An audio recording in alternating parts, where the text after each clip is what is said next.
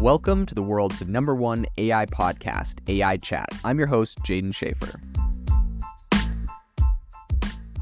Make sure that you go to aibox.ai, link in the show notes, to join the waitlist for our new AI platform. We're going to be launching an incredible platform that allows you to build anything you want with workflows in AI. So you're able to chain together ChatGPT and image generators and audio generators to make really powerful apps for your organization, or you can host them on our marketplace and actually generate royalties from them. So make sure to go to aibox.ai and join the waitlist. In addition, if you like the podcast, if you could do me a massive favor and please leave us a review on Apple or Spotify or wherever you listen to your podcast. This helps me be able to get better guests on here as they check the reviews to see how you guys are liking it. So if you could please do that, I would really appreciate it. I think the first thing to talk about here is that really as the adoption of AI continues to gain traction in the business world, Google Cloud is really kind of intensifying its efforts to remain competitive.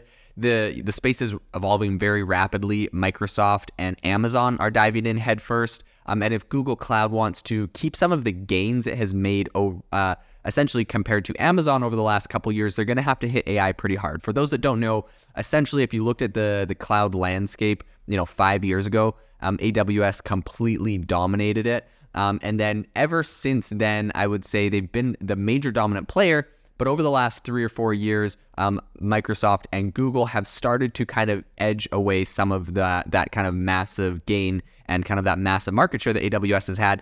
And I believe that Microsoft with Azure and Google with Cloud right now really feel like now is the time to take away a little bit of AWS's thunder, which has been a massive cash cow for Amazon, and start getting some of that revenue by integrating AI. So a recent survey actually was done by Fortune and Deloitte as well as McKinsey, and they all underscored this massive surge in AI experimentation by organizations. So over half of global CEOs are currently tinkering with AI in some form, and a third are using generative AI in at least one business function. So I think really I'm keen to kind of capitalize on this growing interest. Google used its annual Cloud Next conference, which just happened. And so we're getting a ton of different news about AI out of Google. As you know, these days when Google does a conference, everything's about AI. And they essentially have unveiled updates to Vertex AI, which is its platform designed to simplify the development, training, and deployment of machine learning models. So June Yang, who's the VP of Cloud AI and Industry Solutions at Google, emphasized the company's, quote, open ecosystem approach, which essentially aims to give customers a range of choices by incorporating third-party models from startups like Anthropic and Meta, right? This is not just, throwing an API to exclusively OpenAI on there. So Vertex AI now has improved AI models for text, image, and code generation. Google claims a 25% quality improvement in its upgraded code-generated model for major supported languages. So although specifics are lacking, they didn't really go into exactly backing up that claim, which makes it a little murky. ImGen, which is Google's image generation model, now supports style tuning, essentially letting customers create brand-aligned images using a minimal number of reference pictures. So furthermore, the platform's Palm 2 language model has broadened its language understanding, covering 38 languages in its general availability and over 100 in its preview that is now, they're letting people use. So the model's expanded 32,000 token context windows allows it to consider up to 25,000 words or around 80 pages of double-spaced text. I don't know why they were like kind of double-spaced. Okay, so 40 pages of single-spaced text, whatever.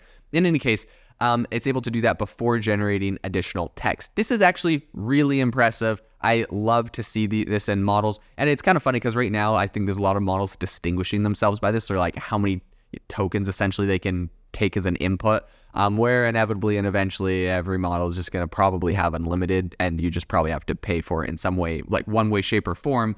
But right now it feels like there definitely are some limits. I've talked about this on other podcasts, so I won't go into it, but it makes a big difference to be able to have, 40 pages. You give it a transcript, a book, a report, and have it go through that and give you some insight. So Nenshad, who is a product leader at Vertex AI, stated that the choice of a 32,000 token window kind of strikes a balance between new capabilities and competitive price to performance ratios, right? The problem is if the token windows are a lot bigger than that, it becomes just incredibly expensive. So it would appear at the moment we're still trying to figure out this whole balancing act thing.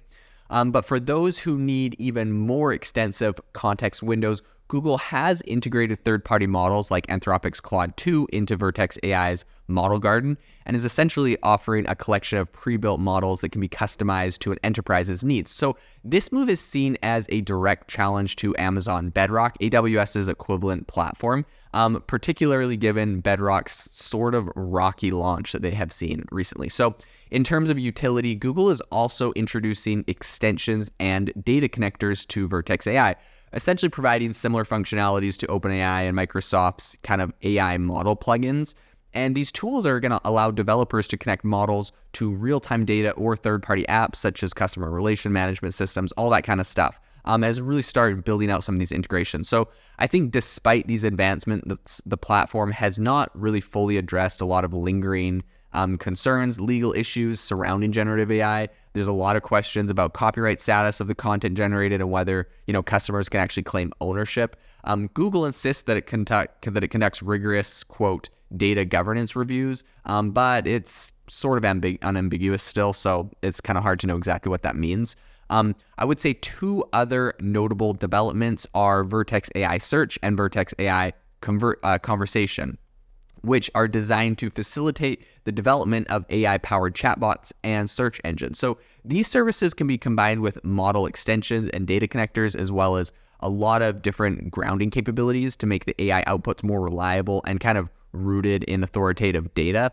But even though Google has made efforts to evaluate every API call to Vertex-hosted, generative models for, quote, safety attributes, challenges definitely still remain. So generative AI models are still prone to generate, hallucinate or generate some fake information. And there are still ongoing concerns about different ideologies that are embedded into AI models that could be problematic. So as some people are putting it, while the current tools may not solve all the issues with generative models, I think they're a step in the right direction.